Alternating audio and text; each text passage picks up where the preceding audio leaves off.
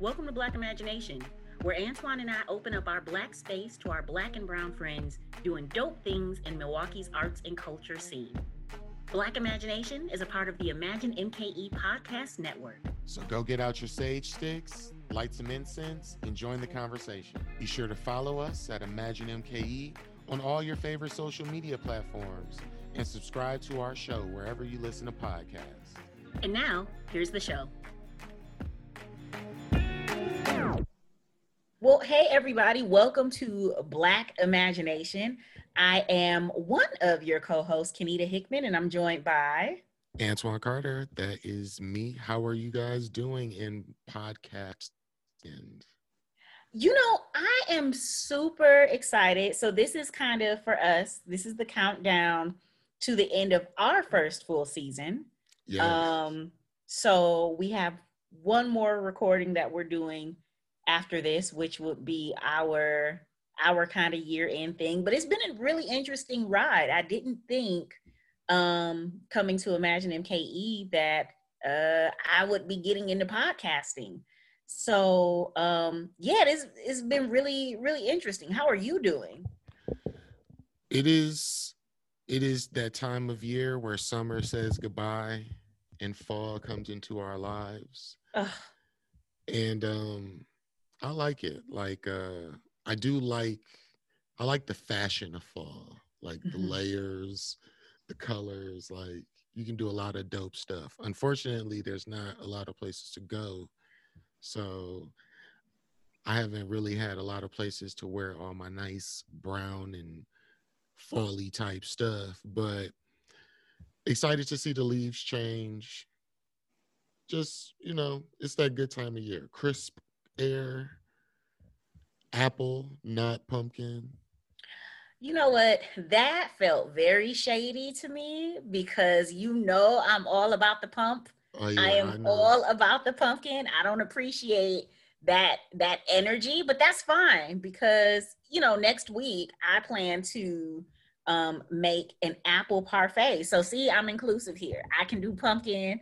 I can also do apple. I feel like we should kind of introduce our guest because we've been very excited about this guest. And I know that we have tons of adjectives that we want to throw out before we even let her talk. Yeah, let's do that because it's deserving. It's deserving. Okay, so we have a boss on the show today. Like there's like I'm gonna call her Black woman magic for sure. She's definitely a boss in the national and international arts scene, but she chooses to live in Milwaukee. So we want to get that distinction very clear. The only thing I can think of is a boss. She is also a OG. For those who are in the podcast world, you have to reach a certain level of, like, she is the boss at the end of the video game, not at the end of the board. So you got to pass through some stuff. You've got to live to get on her level. You've got to live to get to where she is. Yeah, she is that one. So this is kind of a personal story. When I first started, everybody was telling me I needed to meet this particular artist because this artist would give me a lot of context into the Milwaukee, give me some knowledge that I didn't have because I came in with music as my background. And I was scared to meet this artist because I remember our first meeting at Collectivo. She was just like, so like, how did you get the job? Like, how did you arrive here? And I'm like, oh no. She gonna see that I don't know nothing about arts. Oh no, I might get fired. And but really, this woman has been an incredible asset to my work at Imagine MKE, and I feel like she is my godmother in helping to enhance my knowledge. So without further ado, let's just give it up for Miss Della Wells. Like, Della Wells. Let's do that. Hey, Della. Hey, Miss Hi, Della. how you doing? We are great, and we just wanted to give you all the flowers. We just wanted you to have them. We believe in giving flowers when you come on Black Imagination. So yeah. Well, thank you. Is there anything we missed in that introduction? Oh, it was very kind of you. No, you didn't miss anything, but it was kind. Yes. Yes. Now I feel like I gotta live up to the hype. Well, you already do. And so this is a podcast, but we record via Zoom so we can see each other. Y'all don't have the benefit of seeing how Miss Della showed up today. She's got this popping purple lipstick on, hair wrapped, hoop earrings, just looking again like Black woman magic. And I showed up ashy. It's Thursday, and this is just it's what it is. I barely put coconut oil in my hair, and I'm embarrassed because this is what I did to the queen. So let's talk about one of your most recent exhibits. And so Road of Democracy, which we at Imagine MKE also have a project that's kind of along that same vein, or been inspired by the work that you and Dasha Kelly did this summer, leading up to our DNC, or what would have been our DNC. So can you talk a little bit about Road of Democracy and how you got involved? And at some point, we got to backtrack and talk about your history. Okay. How I got involved with the project, Gabe Yeager of the Downtown Bid, he Shout out to Gabe. Huh? Shout out to Gabe. He contacted me and Dasha Kelly, and what he wanted to do was for us to collaborate and use some of my artwork, to talk about the Road of Democracy. And originally this was supposed to be for the DNC convention. We all know what happened to that, okay? Yeah. And it was really a perfect, pairing with Dasha, because in my artwork, it's basically about Black women, and it's basically about, Black women. We're on this road. We're going to be ourselves in this land I call Mammal Land. And it's basically the road of democracy. And I do put a lot of history, political stuff in my work. It may not be obvious all the time, but sometimes obvious. So Dasha wrote a poem to go with my work. They put up banners, and Brad Pruitt is going to be doing a video to go with it. And he interviewed I and Dasha, and I can't wait to see the video. Man.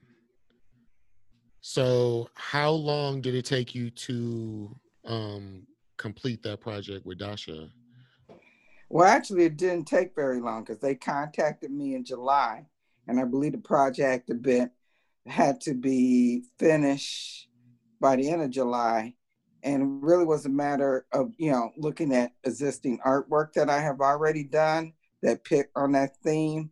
And a lot of times, if you look at my work, that, the women are on the road. And Black women, Black women are one of the backbones of this democracy in this country, because we're going to see that democracy happen. So we have been interviewing Black women. Our series has been the Trust Black Women Tour. Mm-hmm. And it sounds like your art screams trust Black women. Yeah, because it's, Black women have been very important throughout my life, and I don't talk about this too often, but, I didn't particularly have the ideal childhood, mainly, but then I found out later who has the ideal childhood. But my mother had schizophrenia, and I grew up in the 50s and 60s, and I grew up thinking, like on television, and you two are probably too young, and probably a lot of your listeners too young to remember this, but there used to be shows like Leave It to Beaver, Father Knows Best, where it was the perfect American family. Mm-hmm. The dad, the mom, 2.5 kids. 2.5 kids. 2.5 kids. The nice house. So I grew up thinking that the world was like that, okay? That everybody was like Ward Cleaver or the Father and Father Knows Best. And it hasn't. But Black women have played a very important part in my life, all through my life. Though my mother had schizophrenia, my godmother, Mrs. Frances Lawson, was there. My Aunt Aretha was there. There was women in the church like Mrs. Turner. My teachers, Mrs. Foster, Mrs. Miller, Mrs. Jefferson, and more. And then women I learned about in history. Sojourner Truth, Fannie Lou Hamer was one of my top sheroes. Ella Walker, Ella Baker, Whoopi Goldberg, and more. And these women taught me that you don't have to, don't let other people put things upon you. You are the master of your own destiny, and that you could do it. You can go fight for your dreams and live for your dreams. So Black women are very important in my life. So let's talk about your history in terms of how art found you, because you are a self-taught artist. And again, like, we don't talk enough about self-taught artists, I don't think. I think we make these presumptions about how folks find art in these other spaces. So I'm curious about how art found you. And I know that this is something that you actually did later, a little later in life. Yeah, well, I always knew how to draw. And actually, I sold my first piece at 13. And I had two great art teachers. One, I didn't realize he was a great art teacher at the time because I was like 12, 13, and 14. His name was Mr. Caston. And Mr. Caston used to bring cow skulls and I was supposed to draw. And my little 12, 13, 14 on mine, I said, I don't want to draw no cow skulls. And he used to tell us to draw beautiful cockroaches, beautiful cockroaches. I'm like, I don't want to draw no cockroaches. You're supposed to have raid or something to kill cockroaches. But, later on in life, I realized he was, what he was saying was there's beauty in everything. And then my second art teacher was Mr. Robert Crawford, who was also the basketball coach. And I went to Lincoln Junior Senior High, which is now Lincoln School of the Arts. And Mr. Crawford was also the basketball coach. And the same energy he put in the basketball coach, he put into teaching art. And he wanted to win, like you have these contests that they put you in when you're a kid. He wanted to win them. So all the kids that pretty much knew how to draw, well, he would let them do what they want, and he would enter our stuff, enter our stuff in. I won a prize once and sold a piece then. But outside of that, I really didn't care about art. I did want to be a fashion designer. I liked art, but it wasn't for me. And then when I was 18 years old, I became involved. There used to be a gallery here called Gallery Toward to Black Aesthetics. It was founded by a group of young African-American artists. Many of them had graduated from the universities here, like Layton School of Art, MATC, UW Milwaukee were some of the schools. And it was founded by George Edwards, and Joe Willie Smith was the co-director. And some of the artists that I found out about was Gerald Coleman, William Christen. And this was an eye-opener for me because it was the first time that I ever met any Black artists and the first time I ever met any women artists. Because, prior to that, I thought it was just white men that made art. And another artist that I met there, and I met a lot of women artists there, and one of them was Evelyn Patricia Terry, which is, important. Hey. So I was involved with the gallery for a couple years. And then I said, I need to quit this stuff and get me a real job and get trained to do something so I could take care of my child. And so I didn't do any art for a long time, except when I was involved with 9 to 5. I was on their board. I wrote for their newsletter. And I used to do a cartoon strip called 9 to 5 with Miss Wells. Well, while I was working, the time I was working at Milwaukee County, I got injured on my job. And I was like in really bad pain for 2 years. And what I was doing was data entry. And my doctors told me that I'm going to have to find another job. I'm going to have to get retrained. So I decided I was going to go to school and be a psychologist. Okay. Art was not on my mind. I planned to do it at the age I am now. And I plan to probably paint flowers, houses, because I like houses and flowers. So anyway, I was taking all these academic courses in Milwaukee area, technical college, and my advisor said that I need to take some humanities. And so she suggested I take this art survey course. And I said, fine, I know a little bit about art because I was with the Gallery Toward the Black Aesthetics. My mother, before she got really, really sick with the schizophrenia, she used to take us to the art museum. And we grew up with, my father had a lot of books. In fact, he could have had his own library or bookstore. He had that many books. And they were like on history, science, and he had a lot of books about art. So at the time that I took this course, I was like 39. And when I went back, I was in my 30s. I wasn't a traditional age student. So in this art survey course, we had to write a paper.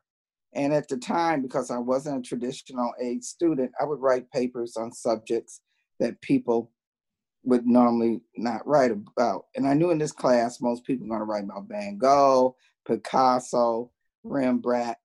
And that's what most people did. I decided to write on an artist. I wanted to write on an African-American artist, and I wanted to write on somebody from Milwaukee. So I remember Evelyn from back in the Gallery Toward the Black Aesthetics. So I called Evelyn up and told her, I'm writing this paper. Can I interview you for my paper? And she says, yeah. And Evelyn said, you know, you're an artist, because she remembered when I did draw, I used to draw these weird women having babies like Picasso, you know, they look like Picasso, like drawings. And I thought to myself, you're crazy. I'm not an artist. Okay. You know, I don't want to do that stuff. Artists don't make money. You know, I'm going to be a psychologist. So I did the paper, and I started talking to Evelyn. And for 2 years, Evelyn tried to get me to make art. And for 2 years, in the back of my mind, I said, she out of her mind. I'm not making any art. By then, I had transferred over to the University of Wisconsin, Milwaukee. And my major was sociology. I was doing a minor in African American studies, and I was doing a certificate in women's studies. And all these actually relate to my work. And at the time, I was taking a course on African religion with Dr. Belgardy Smith, who was one of my favorite professors at UW-Milwaukee. And so Evelyn invited me to a show at Peltz Art Gallery that she was in. It was her and another artist named Munir Buckadine. Yes. So you may not believe this. I went to the show, and then a voice told me to go make art. So I told Evelyn, I'm ready to go make art. And Evelyn was elated because she was trying for all these years, to get me to make art. So 2 weeks later, I went in her studio. I did 3 pictures. I did 1 monoprint and 2 pastels, never done them before, and they turned out. And that's how I got started. And I used to say when I did the art, it was very therapeutic for me. Evelyn say, stop saying that, but it was therapeutic. And Evelyn told me if I get 50 pieces of work, she'll get me my first show. And actually, and I was working so much, and she thought, I'm gonna have to get her first show. But actually, I got my first 2 shows on my own. So that's how I got started. Wow. Man. That is incredible. And so just to like fill our listeners in, because you have visibility nationally and internationally, where are places where your art is visible, like right okay now? Well, I'm in Milwaukee. I'm at the Portrait Society Gallery, and Deborah Bremer Portrait Society Gallery represents me here in Wisconsin. I also show smaller stuff at my friend's gallery, 5 Point Art Galleries and Studios, which is owned by Fatima Laster. And I also show, Evelyn has a gallery in her house. But nationally, I show at Main Street Gallery in Clayton, Georgia, Marsha Weber Gallery. It was in Montgomery, Alabama. It moved someplace else. I can't think where, but it's in Alabama. and I recently got it at Mason Fine Art Gallery in Atlanta. You can also, they sell my work at the gift shop at the Smithsonian Museum of African American Culture and History, and you can also buy my dolls in Intuit in Chicago. But in terms of exhibiting, I've exhibited all over the country. I've also exhibited in British Columbia and and Italy, and currently I know I'm in a show here at the Warehouse, and it's about artist portraits. And I'm also in a show at Main Street Gallery about artists who make stuff out of found objects. So I'm shown in a lot of places. John Michael Kohler, the Hickory Museum of Art, Milwaukee Art Museum. I've shown in a lot of places.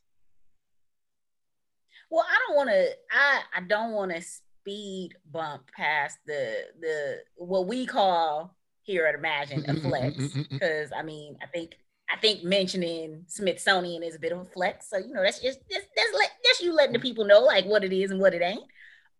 Me and you have had some continuing conversations about Black and brown artists in Milwaukee now, the younger artists, the folks coming up. And it's interesting because when me and you talk, one of the things that you always mention is artists just need to network. Artists need to network. And so I'd love to hear your thoughts more for like artists who are in Milwaukee right now during COVID and saying, yes, I want to do this full time. What are some things that they should do? Because I think the other thing that's important to note that you always remind me of is every artist's dream is not to be in galleries. Every artist's dream is not to go the route you went. And so what can artists do right now who are looking to build a career in art? Well, first thing I would suggest is to find out what's going on in your own backyard. And don't be afraid to approach people. And don't be afraid of the word no, okay? Because eventually somebody is probably going to say yes. And I say talk to other artists, particularly, if you know an artist or know of an artist, you may be surprised. They may, talk to you.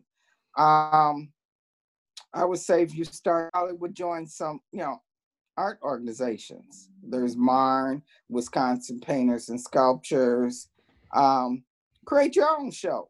I went to a show with a father, a son, and a nephew. They had a show in their house, okay? Nice. And there were a whole bunch of people that came. People from galleries would come in there, have a show. I've had given home shows in my home. When I started out, I had friends give me home shows. And you got to meet people and find out what's going on. And I think the foremost thing, don't believe your own hype. Don't start thinking, I'm the greatest artist in the world. I'm the only one to do this. And just because more than likely somebody else is doing it too, and that don't mean that they have seen your work. But this business about networking is important. Who your patrons are. It's important, and you have much more options now. I mean, you have social media. You have Etsy, Amazon, and a whole bunch of other sites that you can, sell on. There's little local, fairs. I know you and Imagine Milwaukee have been doing gallery nights and other things. There's a bunch of ways that you should do it, and find out about the business. Learn the business. And if you can, this is an old book, but it's been revised. Get How to Survive as an Artist. It's a very good book. It tells you the truth. And I will tell you, it's not enough to know how to draw to make it in this business. There's a lot of people in this business that know how to draw, just like there's a lot of singers that know how to sing. In fact, there are people that know how to sing that's better than some of the famous singers. But it's all about networking. And do that here And then the other thing too, what I would suggest is just don't look at Milwaukee. You have a whole world out there. And there's different sites that you can, Cafe, Sunshine, Artists. You look, Google, jury shows, Google. Find out what's out there. That's awesome that the OG told us to Google. That's some Yeah. good advice. I find a lot of people don't. Now, if my old butt can get up there and Google, anybody can Google. Yeah. Man, there's so many questions from what you just said that I would like to ask. So the first one I'm thinking is, as I'm not an artist, but you say like networking is key. What should they be looking for in a network? Like, what should they be looking for? Are they looking for like potential customers? Are they looking to like, are they looking for mentors? I'm guessing someone listening is like, okay, you said network, but what am I supposed to say? Like, what am I looking for? Well, it could be all of, all of the above. Talk to people. You can talk to different artists. You can talk to different gallery owners. There's curators. If you at a university, you can, go, a lot of universities have their own galleries. Start going to, my first thing is probably the best way to start going to art shows. Start going to art exhibitions and go to the museum. Start looking what's out there. Okay. And see. And one thing in particularly, if you go into museums, let's say you go into John Michael Kohler, which is in Sheboygan or Milwaukee Art Museum, one thing that you need to remember, you see all those artists in there, they're good. There's a whole bunch of people who are just as good or better that's not there in those museums. And start, go meet people in the arts. And the best thing I can tell you, start going to, go into art shows. Start looking up artists. Start looking up gallery owners. They may talk, some may talk to you, some don't, and don't get discouraged. And if you're in school, maybe some of your professors can help you. I know Jason Yee at MyEd has been helping a lot, helping a lot of students there. Another question that popped into mind was to talk about not just looking at Milwaukee. And you mentioned all these different places that you are showing. When did you start off not looking at Milwaukee, or how did you get to that wisdom? Well, actually, networking. And actually, there were two artists in Milwaukee, the late Calvin Greer and the late Patrick Turner. That's one of the things they told me. They said, don't focus on Milwaukee. And they were doing shows all outside of, all outside of Wisconsin. And they were selling work outside of Wisconsin. So they encouraged me to look outside of Wisconsin.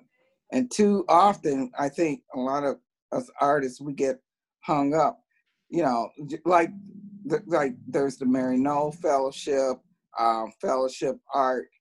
And sometimes people get upset because we don't get it. But if you really think about it, Mary Knoll, their fellowship isn't only for maybe about 4 or 5 people.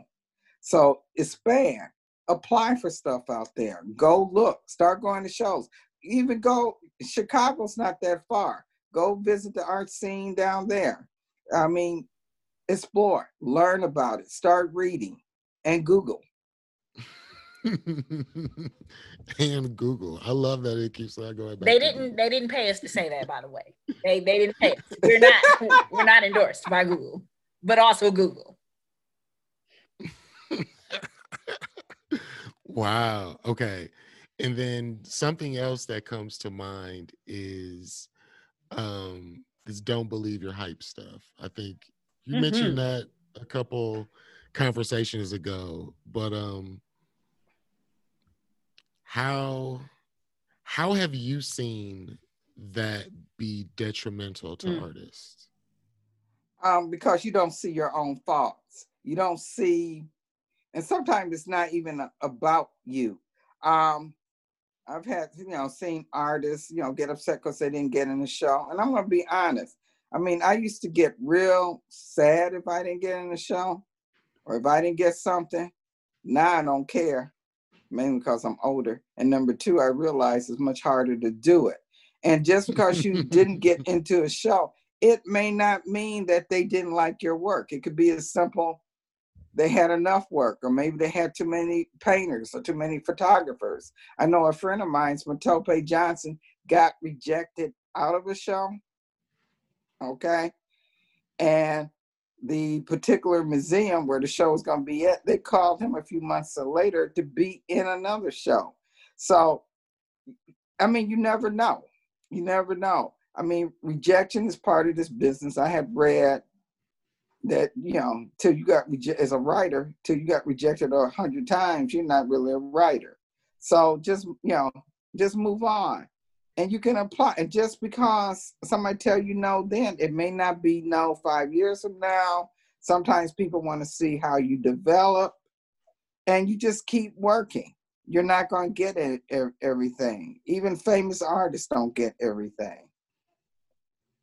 And also, like, if you get rejected, don't put that on social media, because that's something that our generation does. Like, we will.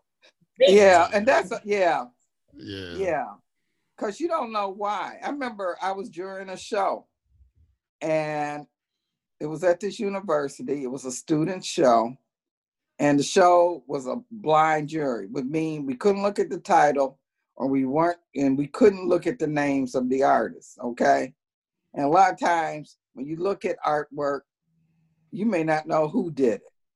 So I got a call from a student, and he wanted to know why no African Americans got in the show. And I told him we wouldn't know it was African Americans. But the main thing I told him, I said, do you really think this show is going to make your career? And he said, yeah. And I told him, no, it's not. This show is not going to make your career. This show is not that important. You keep working. I got rejected. I had somebody tell me, and I'm known for my collages, right? Mm-hmm. When I first started doing collages, somebody went and told somebody else, well, I don't think her collages aren't that her strongest work. And the gallery I was at, David Barnett, at the time, gave me a show. He had put one of my collages on the card. I had six buyers.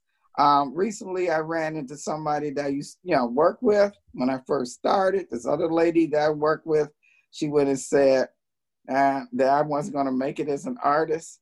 And this other lady said, every time there's an article about you, I just send it to her. And she said she get mad. So, you're going to get rejection. You're going to get haters. Ooh.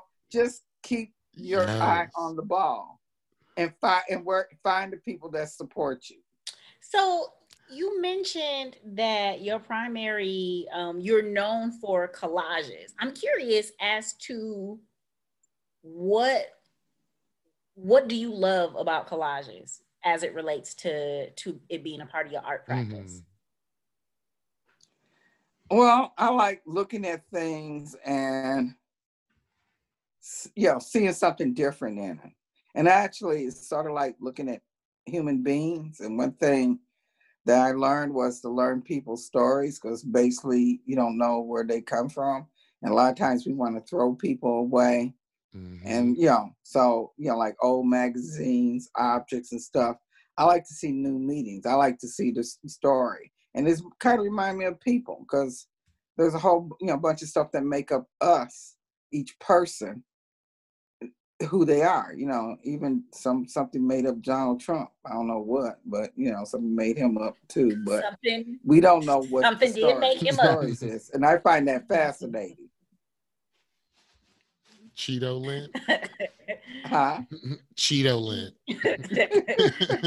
I mean, but I think that's a really interesting point, because now that you mention it, as I'm listening to you talk about collages, I'm like, yeah. You can put together these different things to really kind of speak to like the human story. You also mentioned that Black women are central to your work. And then you mentioned that there's kind of this underlying political energy. And so how you grew up at a time during the 60s where there was this, again, this heavy civil rights movement. Um, how did that impact the way you engaged with art? And how do you bring that energy into what you do now?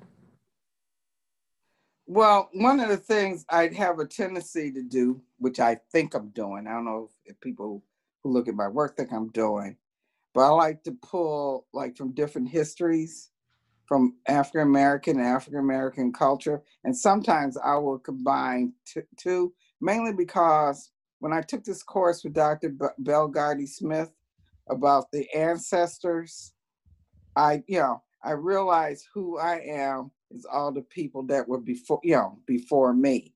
And growing up in the 50s and 60s, I saw the civil rights movement. I saw Vietnam, all that played on TV. There was, the Black Power movement, which led to the Black Arts movement.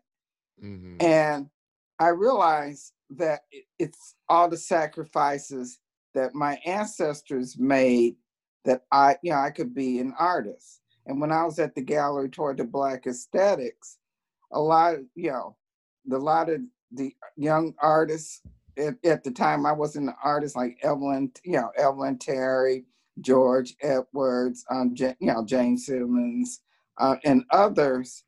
They were forging a way, and we, I like, taking those pieces and looking, and I see the histories and making new stories. And I think that's important. And I think we forget about the stories, and we don't particularly, one of the things I see now is we're not telling our young people and our children these stories. I know my nieces and nephews all the time want to hear, and my great grandkids and grandkids want to hear all the time when I screwed up when I was younger and a kid. But to talk to them, there needs to be talk, more talk between generations. Yeah, I think as a young person, when I was like 20, I felt like I wasn't necessary. If I did have a conversation with an elder, it wasn't them listening to me at all. It was just me listening or doing what I was told, or you know what I mean, like a respect for the elders. So it wasn't necessarily a back and forth conversation. And I think we need to have more back and forth conversations, and we need to talk to each other because there's a lot of rich history, and that history influences our future. Because there's artists, even though I'm of the older generation, I didn't get started till the 90s. If it weren't for artists like William Christian or Gerald Coleman, Evelyn Patricia Terry, James Simmons, Michael Ward, George Gist, Nate Bellamy, I would not be here because they opened doors for me. Mm-hmm. And there's so many others, Catherine Ward. I mean, there's so many others. So you mentioned those are all Black artists from Milwaukee. Yes. So there is a legacy. I just want the listeners to know that there is a legacy from what I'm hearing of Black artists from Milwaukee. Right? Yeah. And I think it's important because I hear all the time, and it's not just me, other Black artists, we don't see your work. And probably now you see more everybody's work than any point in time. I mean, we have a tendency to forget, even though Ronaldo Hernandez, he gets claimed by the Black community and the Latino community. Mm-hmm. He has murals all over the city. Amar. There have been several exhibitions where you can, see artists. And not all of them are in Black galleries, and not all of them are going to say this is Black artists. Sometimes African-American artists are included in shows that, that's not the focus. So, what I suggest is, call your galleries, call your museums, and they're Black, got Black galleries like Five Point Art Gallery and Studios that you can go to. The Bronzeville Collective, I mean, there's there's a lot of places you can go, go, I go also think to. it's really important to like know the history, and I think that's why I appreciate our conversation so much, because just from a personal standpoint, my favorite grandmother passed away when I was like 13, and I didn't get to ask her all of the questions about her childhood. So I didn't know, that her husband made his way here because he didn't want to be lynched. Like, he had pulled a knife on some white person, and the family was like, you got to go tonight. This is all the money we got. Go as far north as you can. Mm-hmm. He thought he'd end up in Canada. He ended up in Milwaukee. And that's how my daddy's people wound up here. You know what I mean? My favorite grandpa, maternal grandpa, on my mom's side, passed away. So really all I have, the history points that I have, are my mom and dad. But I think it's so valuable that people like you, like, I can reach out to you, Evelyn Patricia Terry. I spent some time with her, and once she found out I had some autoimmune disorders, the whole conversation changed. How to be healthy. I know it did. But I love it. Like, she wrote down titles, gave me some cards with some vitamin information on it. And so it's so incredible.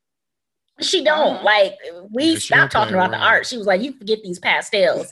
We need to work on your health if you're serious about this life. And so so it's incredible, I think, the amount of history that we have, and how y'all's generation is so generous in sharing the information with us. So I mean, I appreciate it, which is why I said once we were done filming podcast, me and Antoine was gonna sit down, take some more time with you, and just let you talk, so that we can figure out how, I think too, history really informs how me and Antoine can move forward with our work at Imagine MKE, but also beyond. Like, how do we continue to create space? And it's really hard to see where you're going if you don't know what's been done.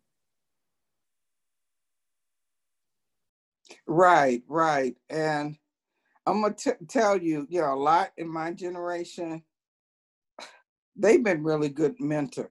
They have been very good mentors. Munir Bakardine, look at people like Gerald Dwayne Coleman, and there's a lot of rich history out there, and nobody really nobody really knows it. And I know one day I hope to get back to that. Reuben Whitmore and Matope Johnson, we are working on a documentary about the African American art scene from 1967 to 1979. And we picked 67 because that was the year of the riot or rebellion in Milwaukee. And after that, Governor Knowles put $1 million into Milwaukee, and a lot of arts programs popped up. And so we want to, talk about this history. And even in the new Bronzeville area, a lot of people don't know that was really can be called the birth of the African American art scene in Milwaukee. Because besides Inner City Arts Council, Gallery toward the Black Aesthetics were down there. There was People's Gallery, a few blocks up at the King Library. The Freewheelers were, out, Freewheelers was there. There were the African American Arts Group. And there used to be a Black museum started by Robert Taylor. And then in the 80s, I think in the 80s and probably early 90s, there was Strive. I mean, there's a lot there. Echo Magazine was another thing that was in the Bronzeville area. So there's a lot of history there, and some very interesting history. We got like 30 interviews, and some of the stories are fascinating. I can tell you one story that one artist, a Kinky Shoe, told me, and he became the director of the Gallery toward the Black Aesthetics after George left. And to keep the gallery going, he used to have what they call parties at night. And I guess people come in, and pay to come in like a little club at the gallery. And he was talking about one night the police busted in, and they busted in with guns, and then they turned around and they looked, and there was just, all the person such and such there, judge such and such there, and the police did. Oh man. And the police did, the police didn't know. Or people may not know that the Whitney Museum went into the gallery toward the Black Aesthetics when it was on North Avenue, and they picked Evelyn Patricia Terry, for a show. Or on the Inner City Arts Council, building. Everybody knows Ronaldo's mural, but there was another mural that was painted by this artist named Ike. I can't remember his last name. I went to high school with him at Lincoln, and I remember he used to tell me that I was drawing my buildings wrong. And I used to tell him, "Leave me alone, boy. I don't want to be bothered with you." But there's a lot of history down there that people don't know about. The first Juneteenth was down there. The first Black grocery store was down there, and they used to refer to it as the Black downtown.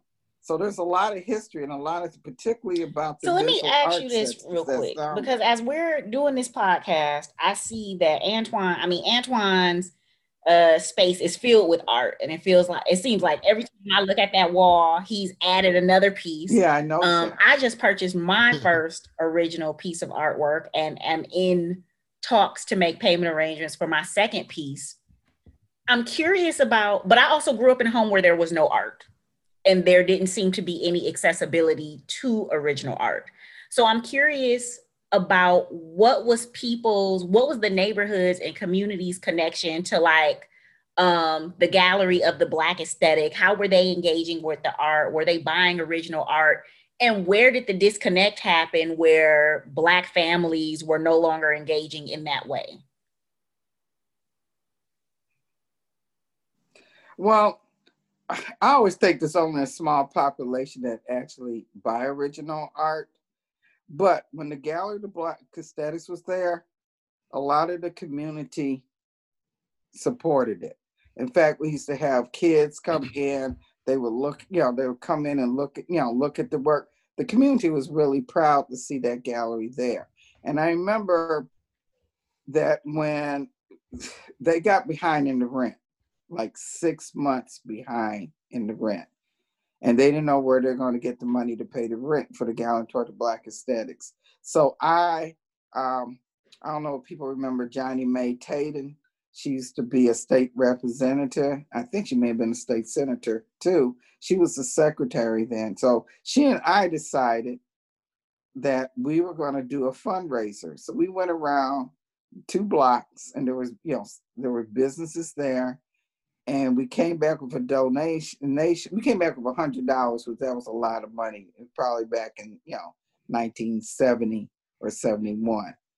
And it started a fundraiser, and people donated money to keep the gallery there. So they raised the back rent, and they went to pay the landlord, which was attorney Leonard Brady, and he told them that's okay.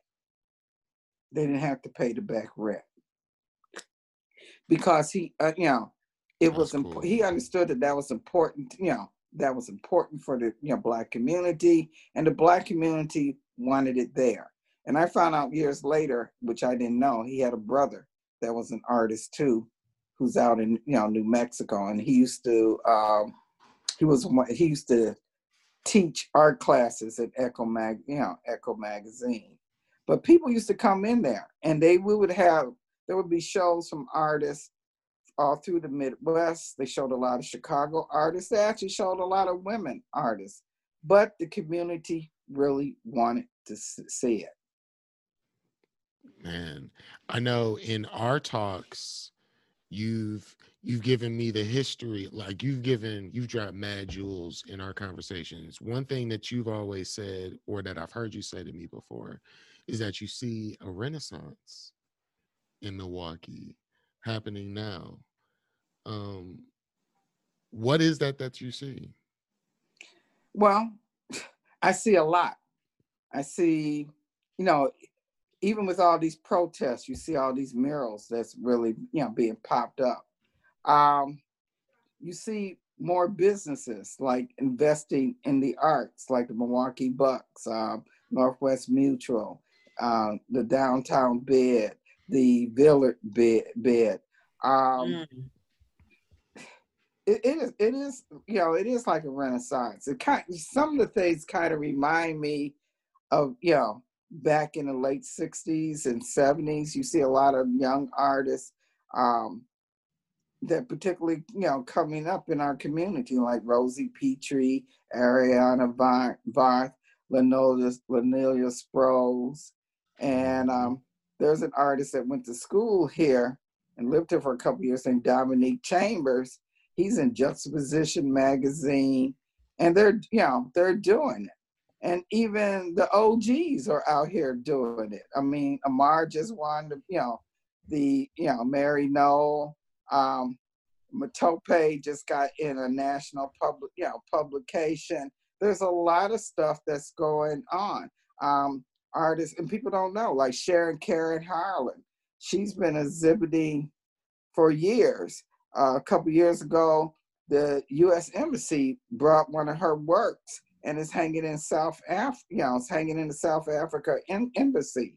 So I see a lot, and particularly with these young artists, I see they're getting out there and trying to make their mark. But the OGs are still out there making their mark too. So it's good, and those in between. Nice. That's super cool. And hopefully everyone's making money. Yeah, hopefully. I know quite a few that I know are. I know that's right. You said that so you mentioned that you sell like you make a lot of different versions of art. And it sounds like you have found ways to distribute that. Did that come from you just being interested in making dolls, or from you seeing that dolls could make you some money? I'm gonna be honest with you. When I make art, my goal is not to make money. What's important to me is doing the art. What's important to me is doing the stories. Like I make the dolls because I'm trying to relate to my childhood, and I pretend like I'm 9 years old when I make the dolls, and I make them like I would if I was 9 years old. And mainly because I grew up, all the dolls that I had were white. And my first black doll I got from my Aunt Aretha. And I never had a black doll. And my mother gave me a pillow doll, and which she was white, blonde, blue eyes. And I decided I wanted to reconnect to making the dolls, because I wanted to connect to my mother. And she got the doll from some cereal. I don't know if they do that now, but when I was a kid, back in the 50s, you can send the cereal box top in, and then I don't know, it was like a dime or a quarter. You can get something like a doll or maybe a little truck, some kind of trinket. But I wanted to relate back to my childhood. But I wanted to tell, I said, these would be the dolls that I would make if I was a kid. And I give them all names. I write, a couple line poems, with them. And I do, and I wanted to be a writer. I wanted to be a writer when I was younger. My son is 7. No, he's 8. He's 8 years old, and he plays the violin. And he is interested in the arts. And he likes to paint and use spray paint and all that fun stuff. What's your advice for my little guy? Well, your advice, keep working and have fun. Keep working and have fun. Short and sweet. Okay. Our last question that we usually ask artists, usually ask people, all of our imagined guests who do their thing. Who are some of your favorite Milwaukee-based artists? Now, now the thing that I got for you, because for our listeners, you can kind of Google all the people who she's named. Now you should Google in this podcast. Because it's a lot of folks. outside of the visual arts, who are some of your favorite artists in like other methods of art? Ooh, that's a hard question. Dog, that's sort of like But we know you asking who's got your one. favorite kid. We know you got Yeah. one. Just like I know I'm my mama's favorite. No, I won't say that I have favorite, but there's a lot of artists out there. There's a lot of artists that I like. So I'm not gonna get up there and say that I have a favorite here in Milwaukee. I love all of y'all. And I think the fact what I like, I'm gonna tell you what my favorite thing about artists. I like artists that go out there and get what they want, and they don't let stop them. That's what I like. So okay, let's take the word favorite out. Who are some of the artists? We know it's a long list, but who are some that come to mind right now who you're enjoying seeing make their mark? I'll start with some younger artists. Ariana Vars, Lanita Strauss, Rosie Petrie, Fatima Laster, Nick Drain, Corey Fells. There's a lot. Some of, a lot, I like a lot of OGs too in between. There's a lot of artists I like, but of the younger artists, those are, those are, some of my, some people that I admire because they're out there doing their thing. And they're out there trying to make their mark. And I think you're going to hear a lot, from them. Wow. Well, thank you so much, Della, for just being able to drop those jewels, those OG Milwaukee jewels. Thank you. And thank you. I'm really glad that we got to talk to you. And this is it's just always an honor to talk. Absolutely. To you. I love. It's always the honor to talk to you, and I appreciate you too. I should have named you too. I appreciate what you're doing. Yes, Della loves us too. We on Della's list. I ain't doing nothing else for the rest of the day. I'm changing my email to say I made Della's list. Yeah, well, it's not easy, and I think a lot of people don't realize, it's not easy. It's not easy, and and that's okay. It's not easy. You just, you keep on trying. You keep on doing. I got one last question. I'm sorry, Antoine. Just one more.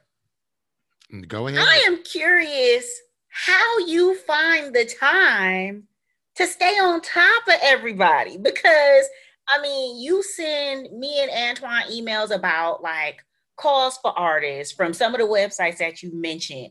The fact that you're able to stay on top of what the OGs are doing, but also looking at these up and comers like doing their thing. How do you find the time? Because I'm literally struggling to find time to read at night. So I just need your secrets. Well, I feel it's part of my job as an artist to find out what's going out there, going on out there. And and also, I want you to know, especially in Magic Milwaukee, to know what's going out there. And then not so much necessarily you, but sometimes I post things like on Facebook, because I think there's things that we need to discuss in Milwaukee that we don't discuss, or people have these ideas what the art world is like.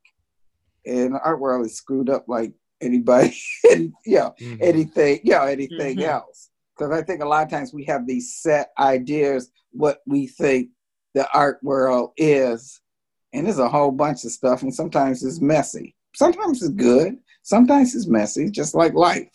It's no different than anything else. But I think it's important to know what's going on and knowing what the issues is, so you know how to navigate through them. And you may find an opportunity in some of this. Thanks for listening to Black Imagination with Antoine and Kenita. Black Imagination is a part of the Imagine MKE podcast. Be sure to rate us 5 stars, share a positive review. It really helps people find us. Also, be sure to email us at pod@imaginemke. Don't forget to like us on Instagram, Twitter, and Facebook under Imagine_MKE. Anything else you'd like to mention, Kenita? You can also find us on Facebook at Imagine MKE. So, yeah, we look forward to seeing you on the next show. All right. Thank you guys so much. Have a great day.